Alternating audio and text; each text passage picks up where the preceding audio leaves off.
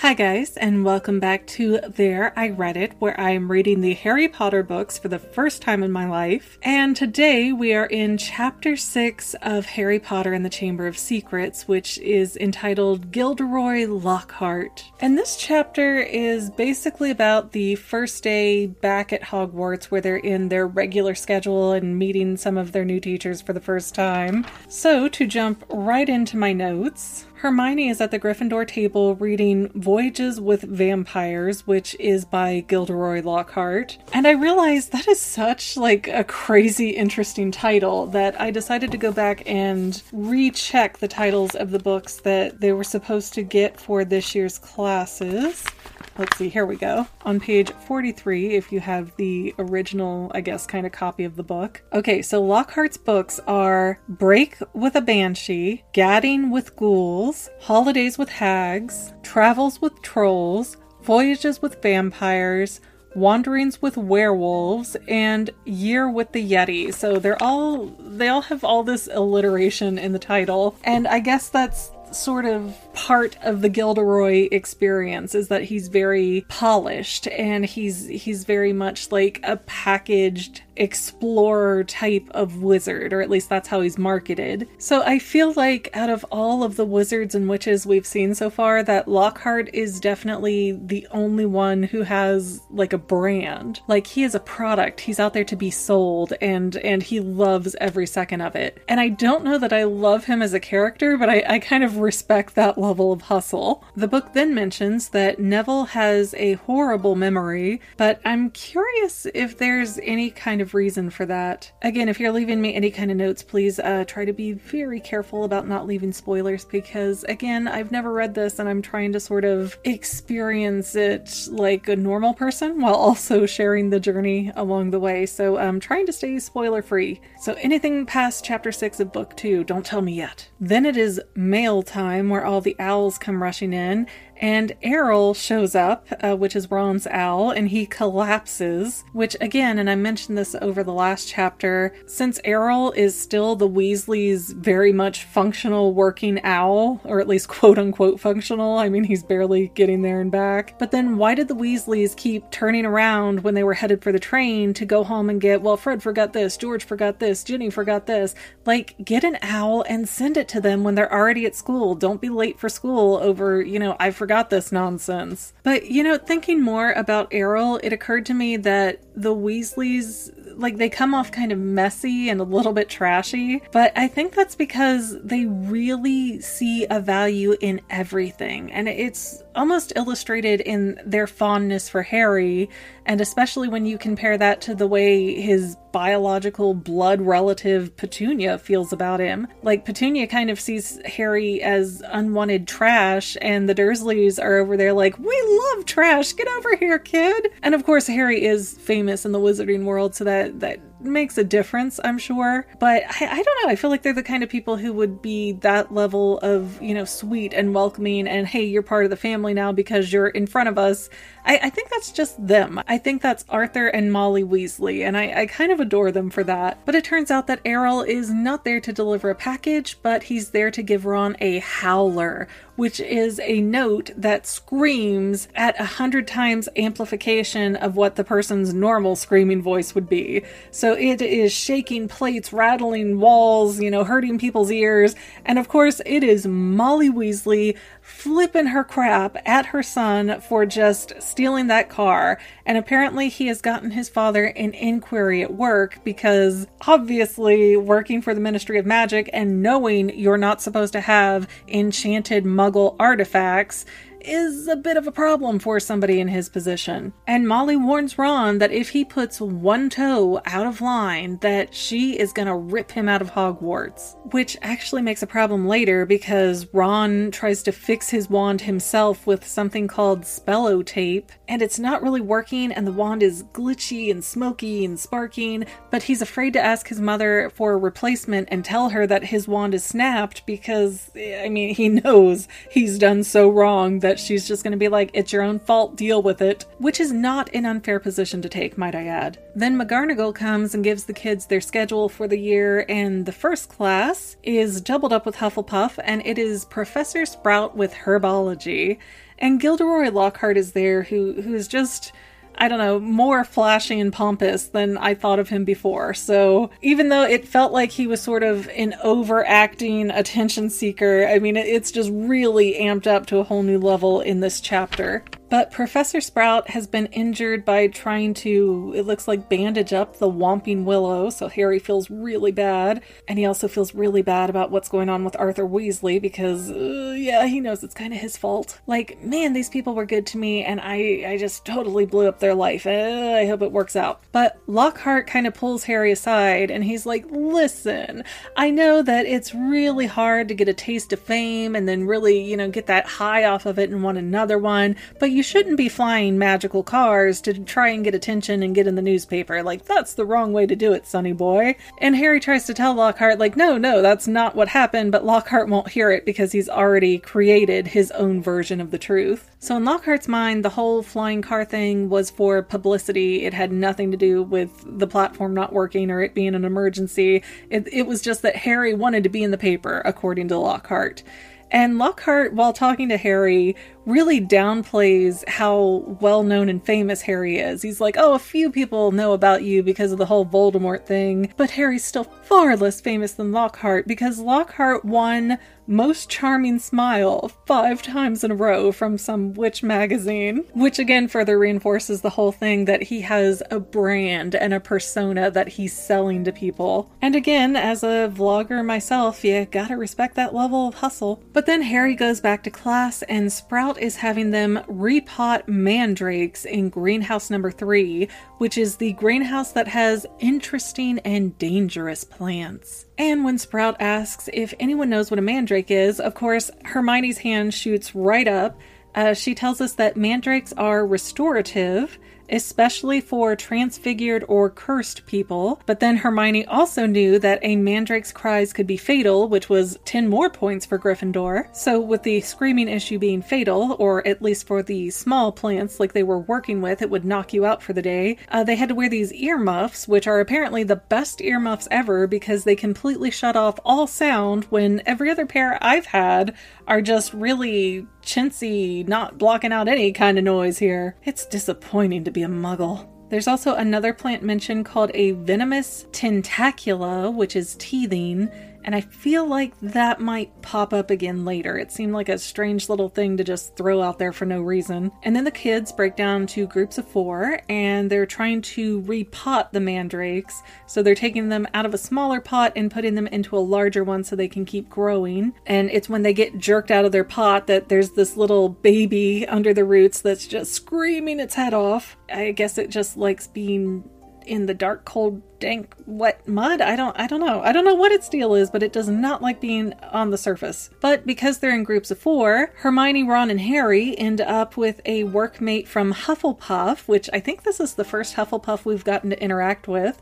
His name is Justin Finch Fletchley, and Justin was supposed to go to a school called Eton, which is a non-magical school from how he's described it. I'm not sure if England would have a whole other version of Hogwarts. Like, is there, like, I don't know, a Hog Saddle? I don't know, Hog Saddle where they can also go to school. I know in general there are other magical schools in different countries, but I don't know if England has any others than Hogwarts. But after that class is over, it is sort of hinted at that Hermione has a little crush going on with Lockhart. She's got little hearts written around all of his lessons. So much like all the middle-aged women, such as Molly Weasley, Hermione seems to have a little thing for Lockhart too. Which, I mean, that's part of his brand. That's part of what he's selling, is this sort of sexy, mystique, dangerous, bad boy James Bond type of the wizarding world. So I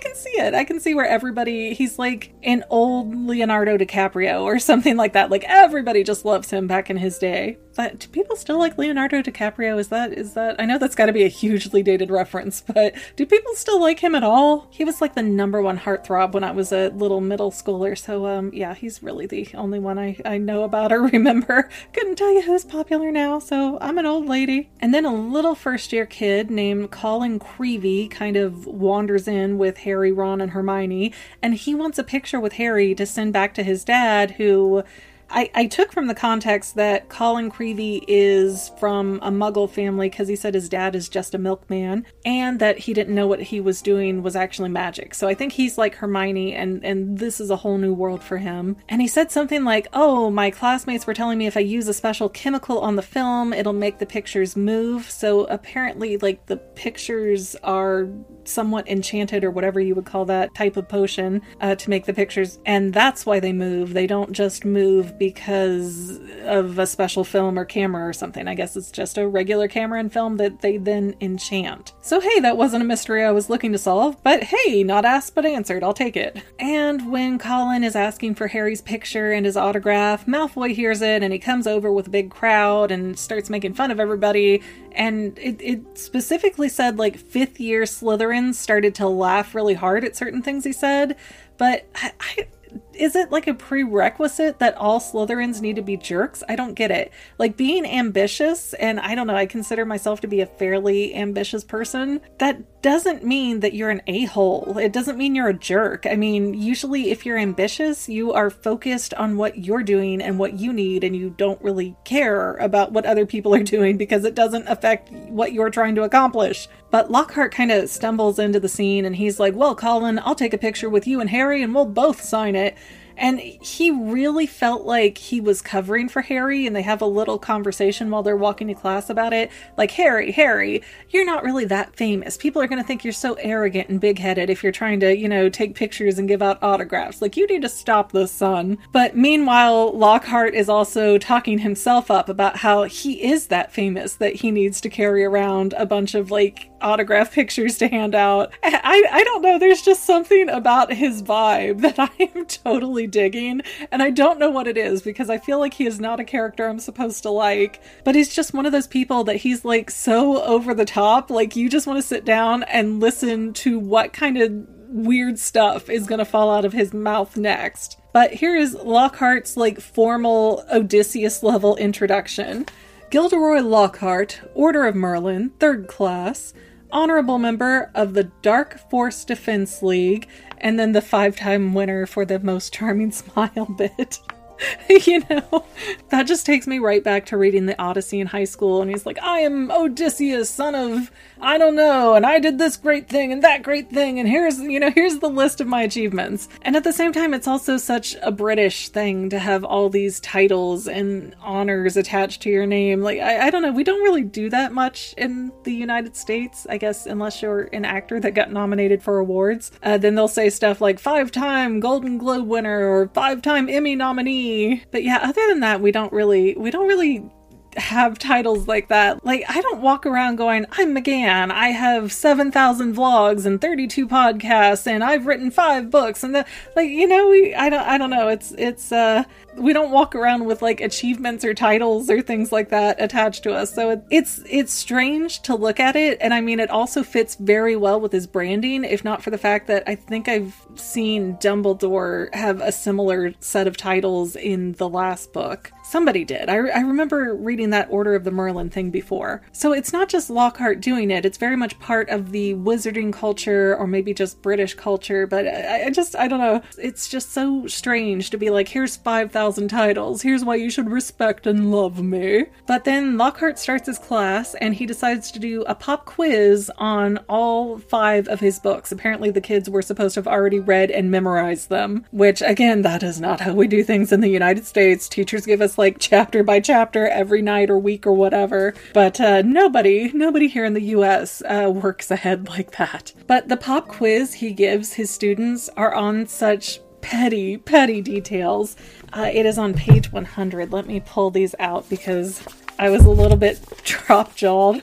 I mean, and it fits his personality, so I kind of love it, but I still feel like maybe it's a little bit too on the nose. Okay, question number 1. What is Gilderoy Lockhart's favorite color? Question number 2. What is Gilderoy Lockhart's secret ambition? Question number 3. What, in your opinion, is Gilderoy Lockhart's greatest achievement to date? So that's not even in the book. That's subjective. That's just tell me why you love me. And they said it went on for 3 sides of paper, with the last question being number 54. When is Gilderoy Lockhart's birthday, and what would be his ideal gift? And he is so disappointed in that none of the students really have all of the answers. And he complains, going like, oh, well, in A Year with the Yeti, I said my favorite color is lilac. And in Wandering with Werewolves, I stated in chapter 12 that my ideal birthday gift would be harmony between all magical and non-magical people, though I wouldn't say no to a large bottle of Ogden's Old Fire Whiskey. Like, is he asking his students to buy him alcohol? His minor underage 12-year-old students to go out and give him alcohol as a gift? Is the UK totally different? Do they let minors buy alcohol there? That's wild. The conceited self-righteousness is beautiful. I don't know how to describe it, but it is fabulously fantastic. Although I would like to point out that the idea of making harmony between all magical and non-magical people, that kind of implies that there's a known rift between them, like, you know, the Hatfields and the McCoys, where if you are not familiar with that reference, I'm related to the Hatfield clan, and it was a very famous feud where, like, one spark just sent them killing each other and all these weird attacks, and it was just insane levels of 2 Civil War vets just going at each other and their entire families. I mean, they burnt everything to the ground that they could. But yeah, this idea that, you know, having that kind of relationship between magical and non-magical folk, it doesn't really work when the non-magical folk don't know you exist. I mean, I don't know, the only analogy I can really think of is, what if humans said, oh, we just want peace with the fish? Like, fish have 10-second memories and they have no idea what's going on up here. What happens on dry land is so far outside of what they could comprehend as fish. So I don't know, it's a weird way to say that. I wish there were peace among magic and non-magical folk, but I mean, the magical folk would have to speak up and let people know that they exist. You know, let the muggles know, like, we're here, this is what we do, wrap your head around it, and then let's talk. But they don't want to do that. So I don't know. It's such a weird, like, PC, I'm going out to be Miss America kind of answer. But of course, our Miss Hermione, who is never one to fail a test, aced the whole thing, which got her another 10 points for Gryffindor. And if you are not keeping track, that means that Hermione, in one day, all by herself, has gained 30 points for her house. How do we not celebrate her more? The book acts like she's barely tolerable because she's such a know-it-all, but she has got some great strengths. And then the chapter ends with Lockhart deciding to release Cornish pixies who go and destroy everything all over the room. They pick up Neville by the ears and get him stuck up on the ceiling chandelier. And then everybody runs out of the classroom, and Lockhart runs up and locks the door to leave in Harry, Ron, and Hermione to clean up the mess. Which they can, because Hermione knows how to freeze the fairies with some kind of charm spell, so she's competent. So it's not that the trio can't do it, but it's just kind of a dick move to be the adult in charge that let those pixies go and then peace out. But Ron starts saying that he thinks Lockhart is a fraud, and he hasn't really done all those things, he's just saying it for attention, because he seemed to have no idea what he was doing or how to control these Cornish pixies. So those are my notes. I think this was a pretty fun chapter to go over. It wasn't super long. Definitely wasn't feeling the length like I did with the Burrows and some of the others. The next chapter is called Mudbloods and Murmurs, so I'm interested. I believe I still know what mudblood means from the movies, but I'll be curious to know the full context that they give in the book. I will definitely say that I see, especially from what I can remember from the second movie, which granted isn't much because I haven't seen it since it was new, but from what I can piece together from when I saw the original movie and what I'm reading in the books, I feel like there are a lot more dots that connect, whereas the movie, it did a lot of these same things, but but it maybe didn't explain as well that, oh yeah, A is because of B is because of C. Like, there wasn't a line of logic that I remember drawing when watching the movie. But again, maybe that's just because I haven't seen it in a while. But I kind of think I should start doing like a book versus movie thing when I finish one of the books. I think that might be interesting to add into this giant project. Anyways, guys, I'm going to thank you for watching and listening to me ramble on about Harry Potter and the Chamber of Secrets. Don't forget to subscribe and check back to see the new episodes every single week. Anyways, I'm really going to go this time, so thank you again so much for listening to me go on and on and on, and we'll see you next time. Bye! Well, family members, we're almost done, but I want to invite you to hang out with me in some other places. I'm on Twitter and Instagram as my own personal self, and I have a Facebook page too, but I mostly just post photos over there. And sometimes people say, hey McGann, I want to mail you something. How do I do that? Easy. Just click the About tab on my channel page, and my most current P.O. Box info will be right there. I also run another channel, The Family. It's really a hodgepodge channel where we might post anything. Oh yeah, and I also sell shirts and stickers and stuff with the Family and the Fangirl logos. If that is your cup of tea, I have a link in every description of every video. Finally, if you want to help out the Fangirl channel and make sure I'm putting out video essays for years to come, the best way you can help is by subscribing and watching more of my videos, whether they're new, old, whatever. Maybe even share one or two on social media, help spread the word. People who watch to the end of videos, like you, helps to tell the site, hey, this is a good video, we should recommend it to other people. So if you made it this far, leave me a comment of something like, hey, I made it to the end. Love ya. See you next time, family members. Bye.